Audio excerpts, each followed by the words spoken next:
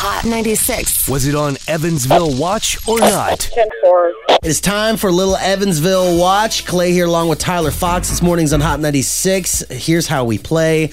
I read two stories, and it could either be coming straight from Evansville Watch on Facebook, or it's completely made up from my mind. So it's up to Tyler Fox to figure this out, if it was real or if it was fake. Here is your first story, Tyler. This caller stated that a subject was hit with a rake and another was sprayed with a hose. This sounds accurate AF. Yes, I'm going to say this happened. Yep, sure was. It did. I love Evansville. I love you.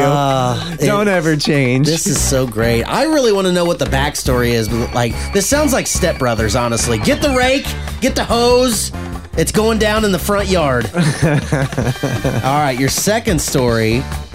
This caller stated that a man was on a bicycle with a mullet, weaving in and out of traffic. This sounds like Evansville Watch for sure.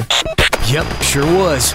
2 for 2. Hey, yes. All right, that's 2 days in a row. I feel like I'm starting to really get to know y'all, Evansville. Tyler's got that Ohio River water running through his veins now.